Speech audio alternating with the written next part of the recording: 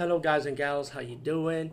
Today I'll be talking about an awesome way to start your free podcast, and I mean free, no catch, no gimmicks. It's totally free, easy to edit, easy to record, and easy to promote and monetize your podcast. It's called Anchor.fm, and I highly recommend you guys and gals check it out and start your own podcast and let your voice be heard. And also, don't forget to listen to Wild Dog Podcast and tell them that I sent you and that you hear it from me. So you get more people to join Anchor.fm. You will not be disappointed because they will also put your podcast in other platforms and then make it very, very much easier for you. Have a great day, everybody. Hey guys and gals, today I'll be talking about the original The Town That Dreaded Sundown from 1976.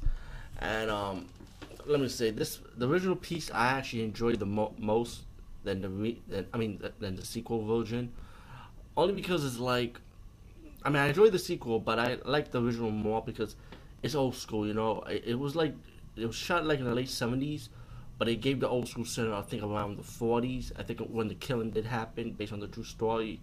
I hope I got that around the '40s. I hope I got it right. I like how it starts out, with the narration of the town, how the town is trying to evolve with building houses, buying new cars. The town is like evolving pretty much, and it's an old-fashioned town, and I like that.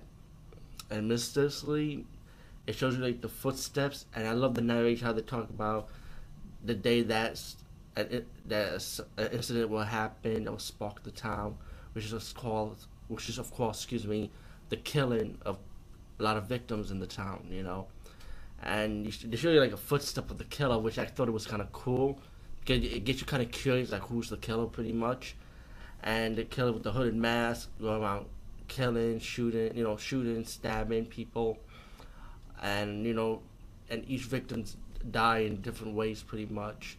Meanwhile, you got this police investigation going on, trying to find out who the killer is. There's like a big not like a conference thing, like a big press about it. Kind of what you see in the news in real life, about killings going on. And I like how the police investigations trying to find out who the killer is. There's gonna be like suspects. You're gonna be like this awesome narration telling you about each victim, pretty much. Of course, you got the famous trombone scene. I'll tell you, the killer has a good imagination. You wonder what do the killer would think of that? A trombone, knife, stab. I don't want to spoil nothing, but highly, highly, highly, definitely recommend this movie.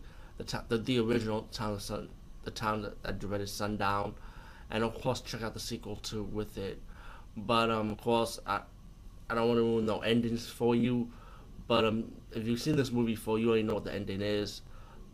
If the killer been caught, did they find the killer? Who's the killer? Will they reveal it? That's gonna be like a guess that's gonna be your guess when you watch the whole movie. To me, it was a good twist to it, And also, I also recommend check out the documentary of the true story on it too. So, anyway, peace, guys. See you later.